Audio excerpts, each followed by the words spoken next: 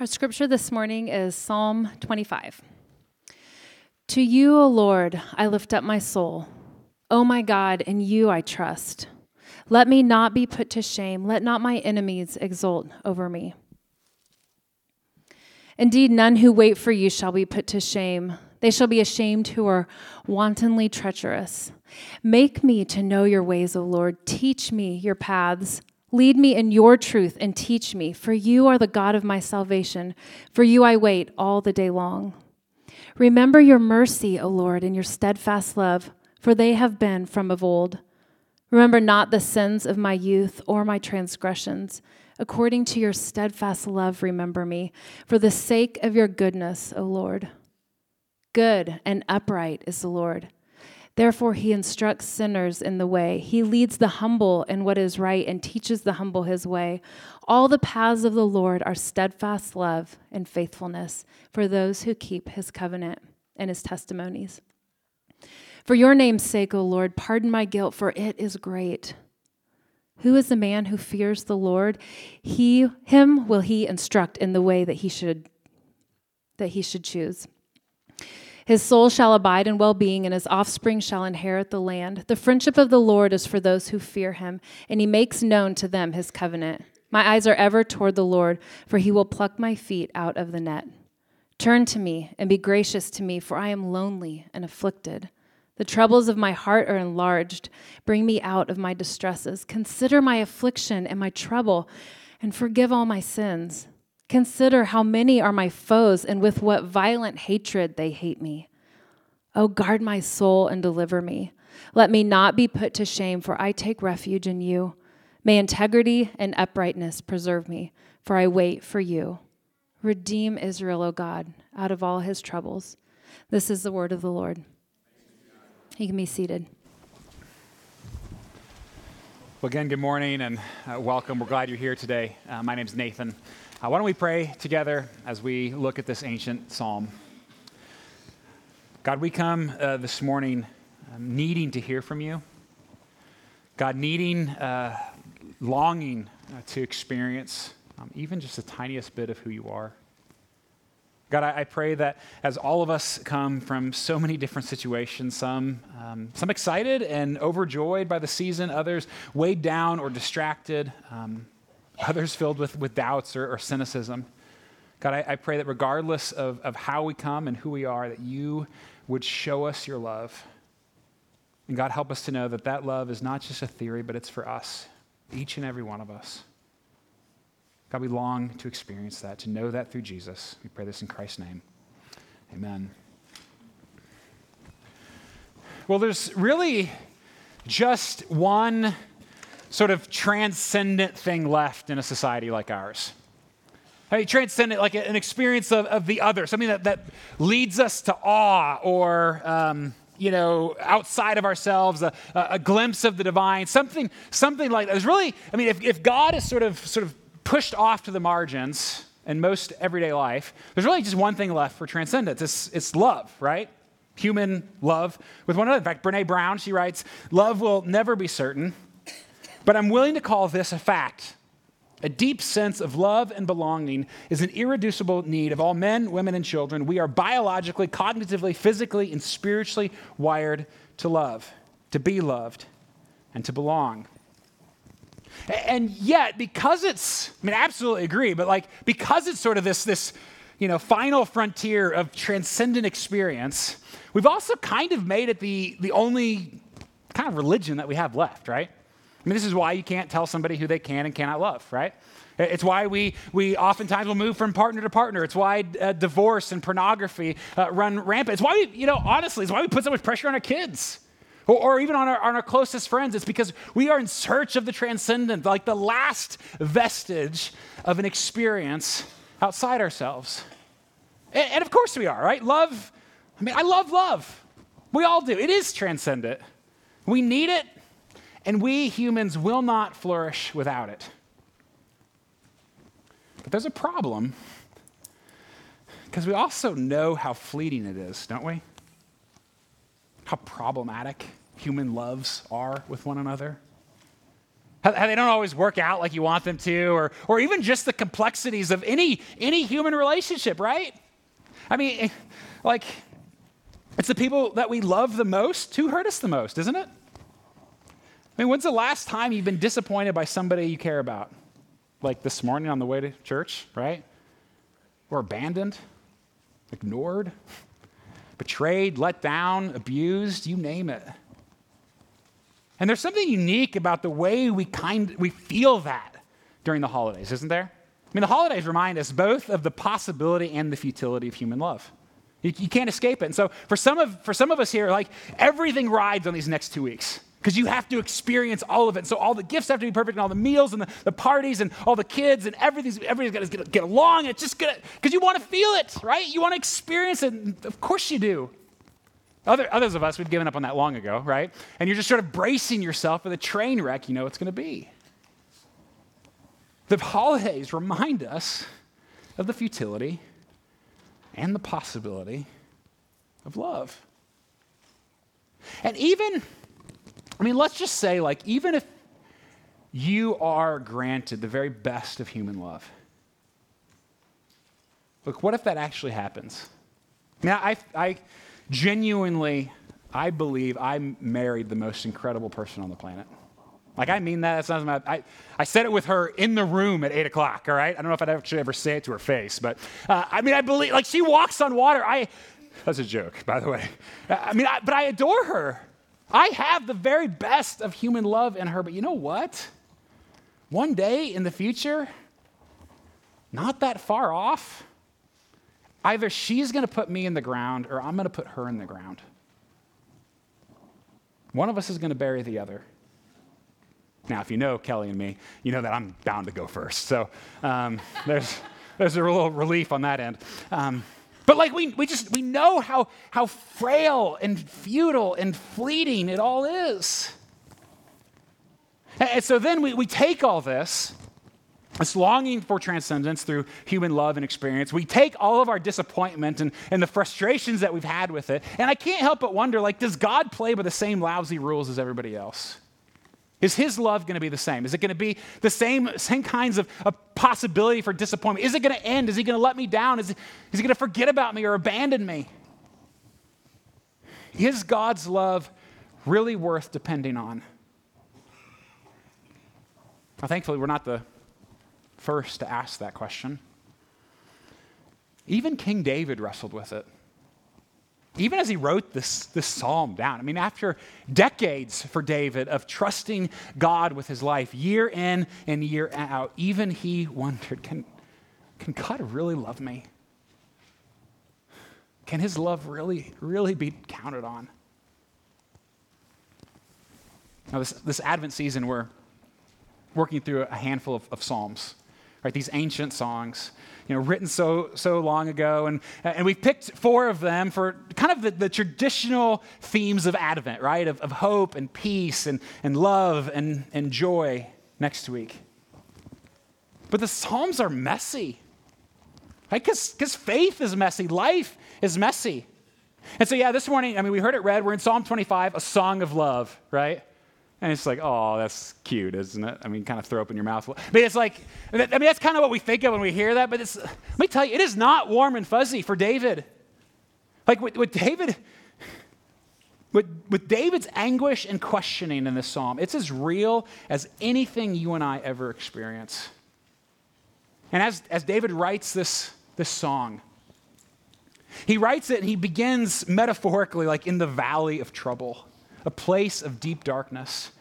And then it's sort of like he climbs up just for a moment to the mountains to glimpse God's love. He just wants to see it, wants to experience the tiniest bit of it. But then he ends back waiting in the valley. That's life, isn't it? Often, that's faith. Faith doesn't just magically fix everything. This is the normal experience of the faithful. The question isn't, will you doubt God's love? Or will you have to deal with disappointment? That's not the question. The question is, when you do, will you keep trusting him anyway? Will you believe that his love is still worth depending on? So here's the valley. Here's where he starts. God's love will include trouble. God's love will include trouble. Not might or could, will. Like all loves in a broken world. And so look at verse 1 as David begins. He says, "To you, O Lord, I lift up my soul. O my God, in you I trust. Let me not be put to shame. Let not my enemies exult over me." And let's stop there for a second, because before I really read the Psalms, or really before I experienced a whole lot of life, I kind of used to think that the Psalms were sort of the precious moments of the Bible, right? Just these sentimental, cliched, chicken soup for the soul kind of thing, right? Just to make you feel warm. But then you actually read them after you've lived a little bit of life. And you know the heartache that life is. You know how brutal the world can be. You know that faith is not just a magic wand to fix everything. And you quickly realize that you, me, and the psalmist are not that different. What David's going through here, this is worse than anything I've experienced. And you can feel his anguish and his desperation as he writes this out. I mean, this is David, the king, the warrior, right? Who killed a bear or a lion with his hands, right? His bare hands, who defeated armies, David. I mean, I think some of us probably picture David more like with a harp and a bunch of cuddly sheep frolicking around, right? Which is true. I mean, that's part of his story. But this is later on in his life. Picture him with calloused hands and blood on his face. This is after he's mounted Goliath's head to his fireplace, right? I mean, not really, maybe. But I mean, this is David, a warrior, strong and powerful. And he has seen God come through for him over and over and over again. And yet at the end of the song, we feel what he's feeling. Look at verse 16. He says, "Turn to me." Look at me. I mean, look at me. God, and be gracious to me, for I am lonely and afflicted. The troubles of my heart are enlarged. Bring me out of my distress. Consider my affliction. Just notice it, God, and my trouble, and forgive all my sins. Consider how many are my foes, and with what violent hatred they hate me. Oh, guard my soul and deliver me. Let me not be put to shame, for I take refuge in you. So picture him surrounded by more enemies than he can possibly count, and yet he's never felt more alone. His friends have abandoned him. God feels absent. And he can't help but wonder if it's his fault, the sense of the shame that he has. His heart is about to burst. He feels like an animal caught in a net while God watches. Do something. Look at me. Act. God, would you respond? Prove that I can depend on you. I mean, these are the moments, aren't they? These are the moments that we question his love. When we wonder, God, we know you can intervene. Why don't you? Why does it have to be like this? It's one of the biggest obstacles to faith, isn't it? Right? If God is so good, why are things so bad? Why is my experience sometimes so lousy? The Bible never really fully answers that question. I mean, it gives us some clues, right? That we rebelled against God and everything broke, right? We live in a fallen, broken world, and so terrible things happen. But I don't know about you, but I still have a whole lot more questions than that, right? And we don't get those answers. And yet I can tell you that I love the fact that at the very least, the Bible never minimizes that. God never hides from the questions, the doubts. In fact, he actually gives us the Psalms to show us how to wrestle with them. I mean, if you want to know how to express your anger to God, your fear, your doubts, your disappointment, God not only gives us permission to lament, but he arms us with the words to express those feelings to him. I mean, no other faith does that. No other faith or religious text is as honest, brutally honest as the Psalms. You don't have to keep it bottled up. Whatever it is, you don't have to keep, God's love will include trouble. So are you crying out? Take your complaints to him. I'm not talking about complaining about God, but complaining to God. There's a big difference, right? We're really good at one, not quite as good at the other. But we can take our complaints to him like David does. Because isn't it amazing, like in the midst of all David is dealing with, like he sits down and writes a poem? Like in the midst of all that he's experiencing, all the pain, like in the fear, and he takes the time to write this song. It's actually an acrostic. We missed that in our translation. So that means like, the first line matches up with the first letter of the Hebrew alphabet, and the second line, the second letter of the Hebrew, like on and on through the Hebrew alphabet. I mean, David, he like put some effort into this, right? He spent work on it. And many scholars would say that like part of the reason that they would use an acrostic, like pen and paper weren't exactly handy, is to be memorized. For him to memorize it, for God's people who understood Hebrew to memorize it, because David knew like crying out to God, that's a normal part of the experience we have. We have a lot to cry out for, are we? Don't complain about God, complain to him. And then the crying out, in the crying out, something else becomes evident to David. Because even in his agony, right, in the valley, David sort of begins to climb this mountain to get a glimpse of God's love. He knows it's there, right? He wants to see it. He wants to experience it. And so it's almost like he sticks his head out of the cave. Because yes, God's love will include trouble. But David also knows that God's love will not put us to shame. God's love will not put us to shame. I mean, it's so interesting to me, like both at the beginning of this song as well as at the end, it's really the same request. The primary thing that David is asking God to do, it's not just save me, like I'd like to live a little longer. He says, let me not be put to shame. Let me not be put to shame. And there are two sides to shame. The first side of shame that David is talking about here is clearly, it's just flat out disappointment. Like, I'm trusting in you. Don't let me come up empty-handed in that. Like, if I go through this tunnel, will you be there at the end, God? I mean, don't let me be like the jilted lover left at the altar on the wedding day. So that's the kind of shame. I don't want to expect kids. It's sort of like it's the feeling that when you're the last kid to be picked up and you know it's because they forgot, right? That's what David is talking. That ache of I thought you were better than this.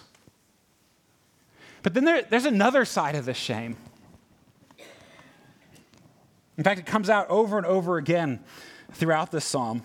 The other side is, is it my fault?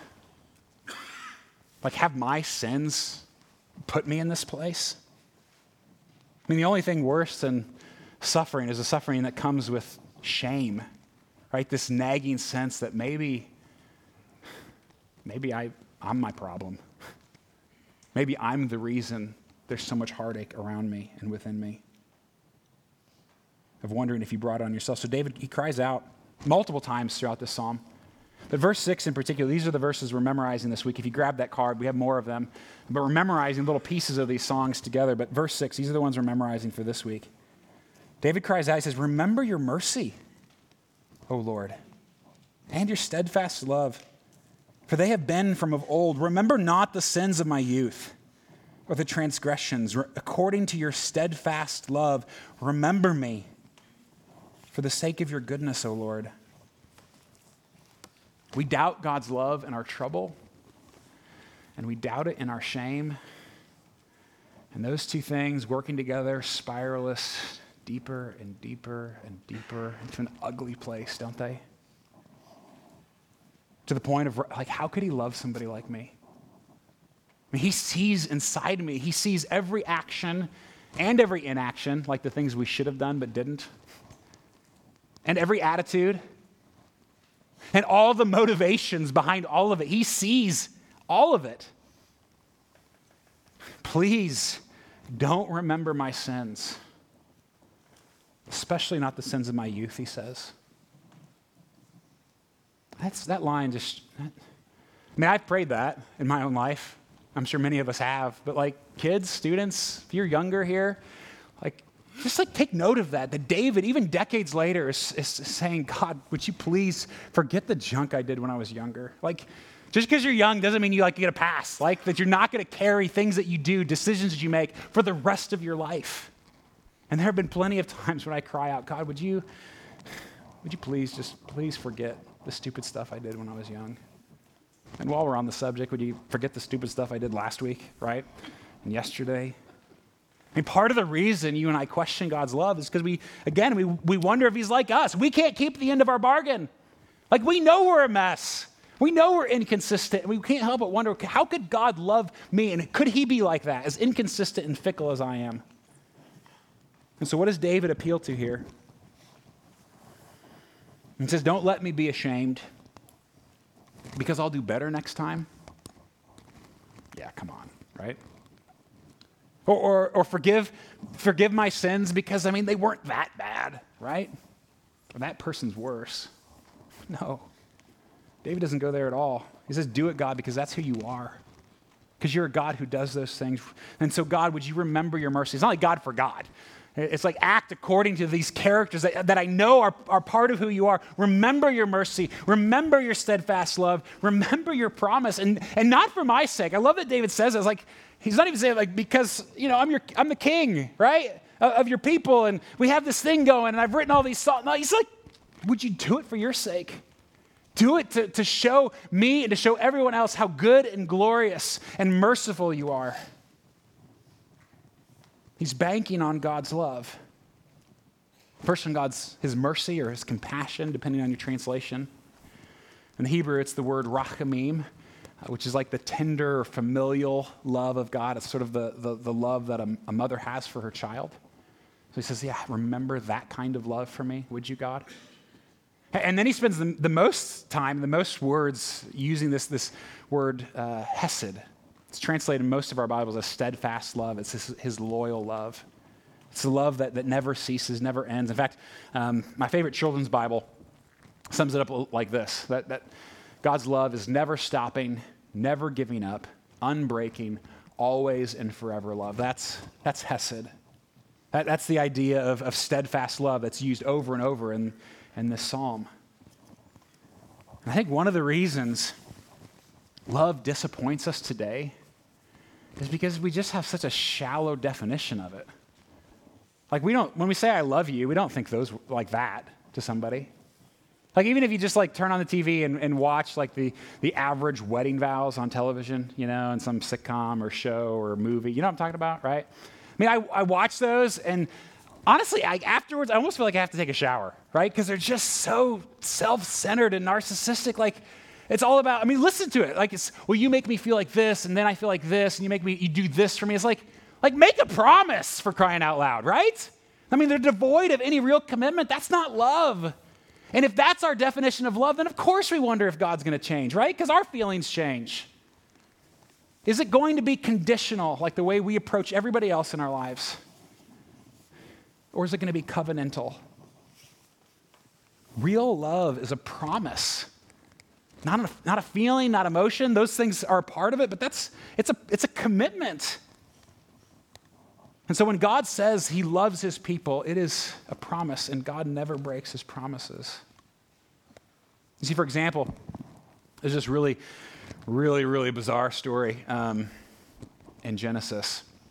I think it's part of what David is looking back on when he says remember, or he talks about this covenant in this psalm, this covenant that God made. And in Genesis 15, it's weird, forgive me ahead of time, but God makes a covenant with Abraham. And Abraham is David's great, et cetera, grandfather, right? And so the promises that God makes to Abraham are for David, and really because of Christ, they're for all of God's people. And God enters this covenant to be their God, to be faithful and loyal and loving to his people. And God enters this covenant in the way that was just common for their culture. This was a long, long time ago. They had contracts a little bit differently than we do, okay? So it's bizarre for us, but for them, this is just normal. So God, he tells Abraham, would you, Abraham, go get a cow, a goat, a ram, a turtle dove, and a pigeon.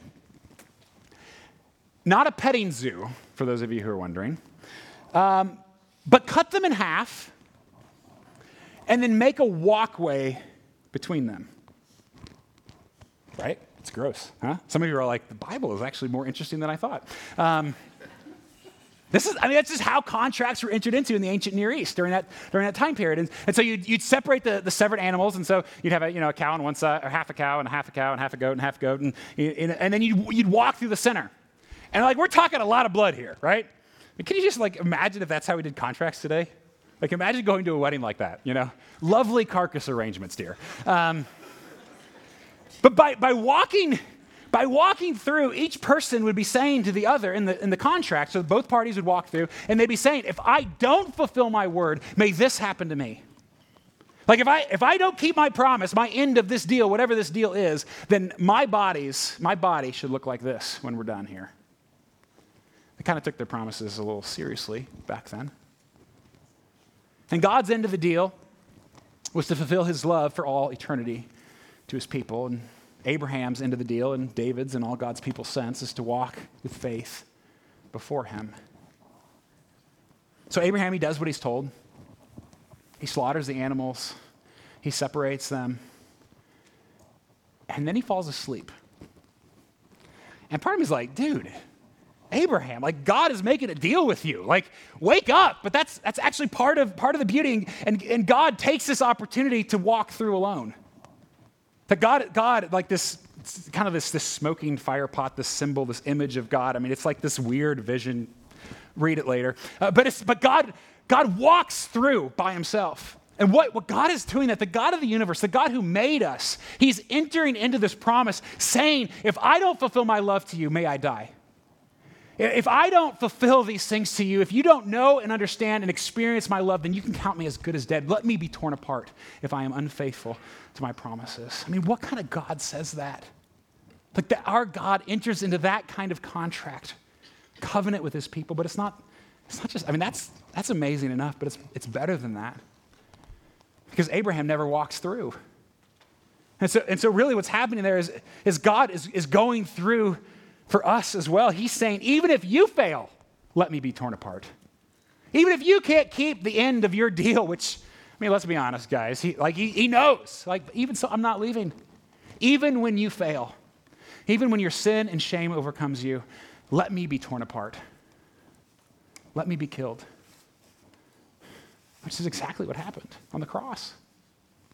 I mean, that's why we celebrate Christmas. That's why we continue to gather week in and week out. This is our story, people. This is our God, the one who makes promises. He keeps his promises. We don't. So he comes. His life torn apart on the cross for our sin and for our shame. We fail the covenant, and he takes the blame. This is what David is looking back on. And so these promises that David cries out for in verses 11, 15, not only are they his, and David knows that God will come through for them. He doesn't know how, but he knows that he will. They're also promises for us in Christ. Look at what he says in verse 11. He says, for your name's sake, O Lord, pardon my guilt, for it is great. Who is the man who fears the Lord? Him will he instruct in the way that he should choose. His soul shall abide in well-being. Think about how, David is in the pit saying that.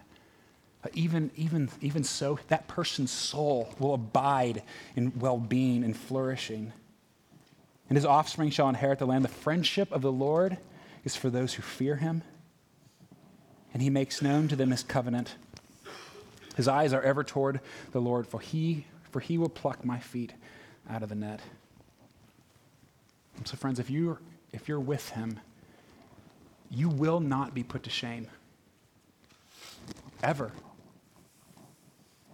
And he makes that promise with his own life and death.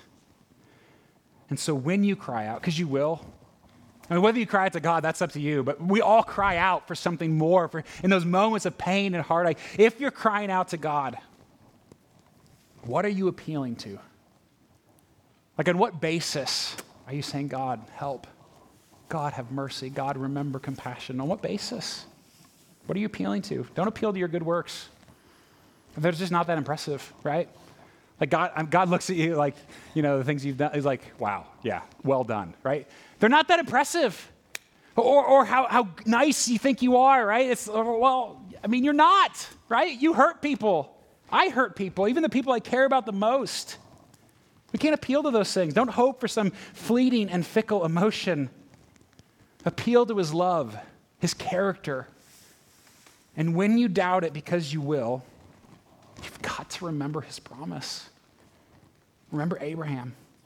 Remember David. Remember the cross. That God has already proven his love for you on the cross, written with his own blood. It's worth depending on. Oh, I wish David ended there. Be a little bit easier, nicer, just to end on that high point. The view from the mountain is so beautiful. That's not where David's at right now. David's still in the valley. I'm pretty sure he's writing this from the perspective. He doesn't know how it's going to end for him, not specifically. He's still in a place of heartache and pain, which is just life, isn't it? Like you may not like the Bible, some of you, but at least it's existentially honest, right? This feels like life. The pain and the heart, it doesn't gloss it over and make it all pretty for us. For God's love will make us wait. That's the last thing. It will make us wait. And we hate waiting. We've always hated waiting. We're terrible at waiting, especially in an instant society like ours. We're just lousy waiters. And yet, with anything that actually matters in life, it's just inevitable. It's just part of it. In a broken reality, of course we wait. And so, verse 20, this is how the song ends for David. He says, "Oh, guard my soul and deliver me. Let me not be put to shame, for I take refuge in you. May integrity and uprightness preserve me, for I wait for you. Redeem Israel, O God, out of all his troubles." That's it. That's the end. There's no way around it. We wait for God's love.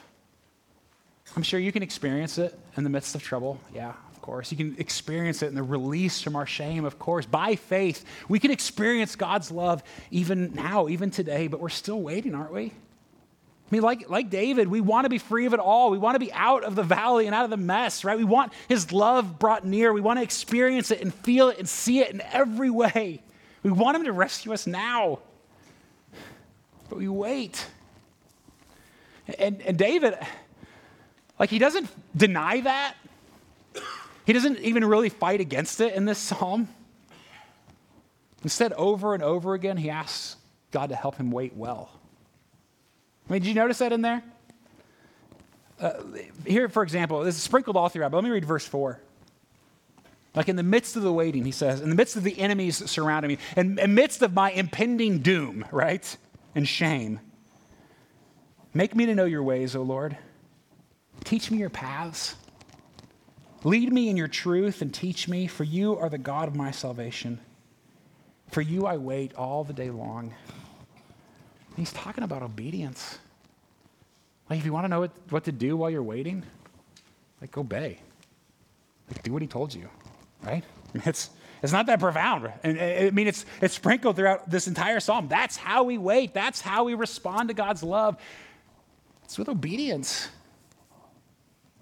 I've heard one pastor suggest that if God just feels distant from you or his love has grown cold, he just makes a simple suggestion of take one of the commands that you know you're lousy at and just obey it for a while. And just see what happens. And if you don't know which ones you're lousy at, just ask the person sitting next to you, right? They know which ones, right? Life is full of waiting. And in the meantime, we obey. I love what Oswald Chambers writes. He says, waiting is not sitting with folded hands doing nothing, but it is learning to do what we are told. Which sort of makes me wonder if that's why we wait so long and so often, right? We're slow learners. So is God's love worth depending on? I think so, right? He promises that with it we will not be put to shame, even in our trouble, even in our waiting. But I realize for some of you, you're still sitting there asking, but why the trouble? Why the waiting in the first place? I don't know. I wish I had a better answer, but I don't know. I want to ask God the same. But I am struck by these words of Dorothy Sayers. I love what she writes. She says, for whatever reason, God chose to make man as he is, limited and suffering and subject to sorrows and death. He had the honesty and the courage to take his own medicine. Whatever game he is playing with his creation, he has kept his own rules and played fair. He can exact nothing from man that he has not exacted from himself. He has himself gone through the whole of human experience, from the trivial irritations of family life and the cramping restrictions of hard work and lack of money, to the worst horrors of pain and humiliation, defeat, despair, and death. When he was a man, he played the man. He was born in poverty and died in disgrace and thought it well worthwhile. So the love of God may not deliver us from the valleys, and yet at least we know that he knows what it's like to live in the valley. Like what other God can say that?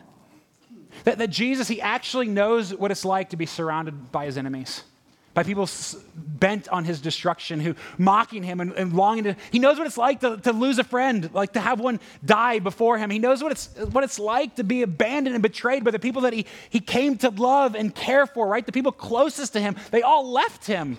And then his hardest night as he faced the cross.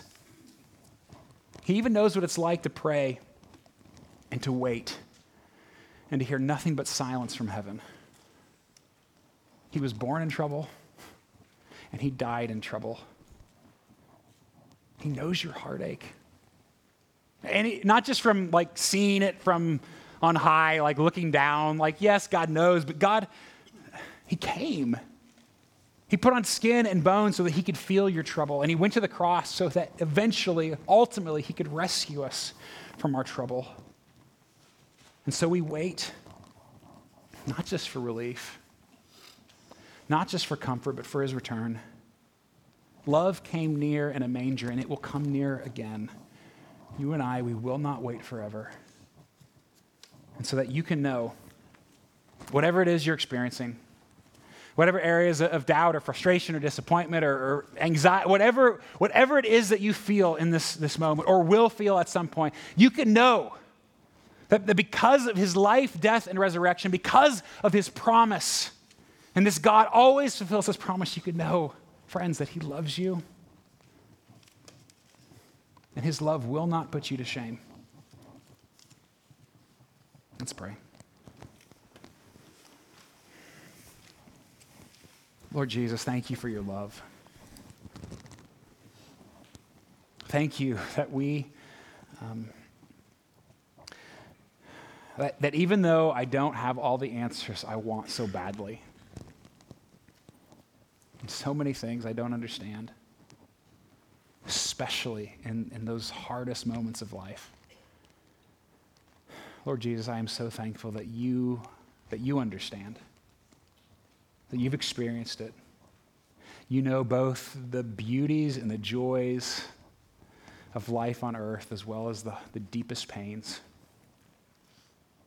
And that even though when I look at those things, I often feel afraid or despair, that you look at them and you take up a cross to rescue us from our sin and our shame and from all that is broken.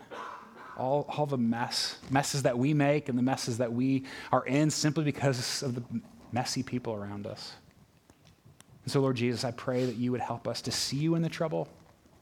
God, to release all of our shame to you and know that you have borne the weight of all of it. And God, that through faith we would wait well. That we do what we're told and that we do it with joy because we know the God it is we're serving. So, Lord Jesus, we celebrate you now. Come, Lord Jesus, we pray.